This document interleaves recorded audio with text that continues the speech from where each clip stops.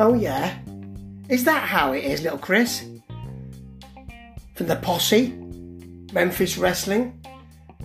I do a sports obsessive article about you and your mate, Simon, checking on Aaron Roberts after you've spiked him, and you come back with a comment, do you? Asking me to check out the bonus footage, as if I didn't check it out. Well, you know what? Your beef's with the editors, not with me. But I checked out that bonus footage.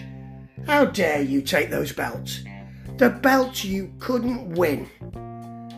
Why did nobody give you a chance? Could it be that you weren't good enough? Is it that?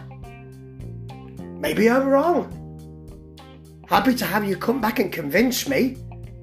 Right now, though, give those belts back. This is not the most wonderful time of the year for you two, is it? You really are a couple of Grinches. Good swerve, though, at the end of last week, I must say.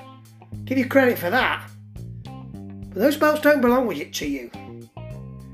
You need to give them back. Ta-ta.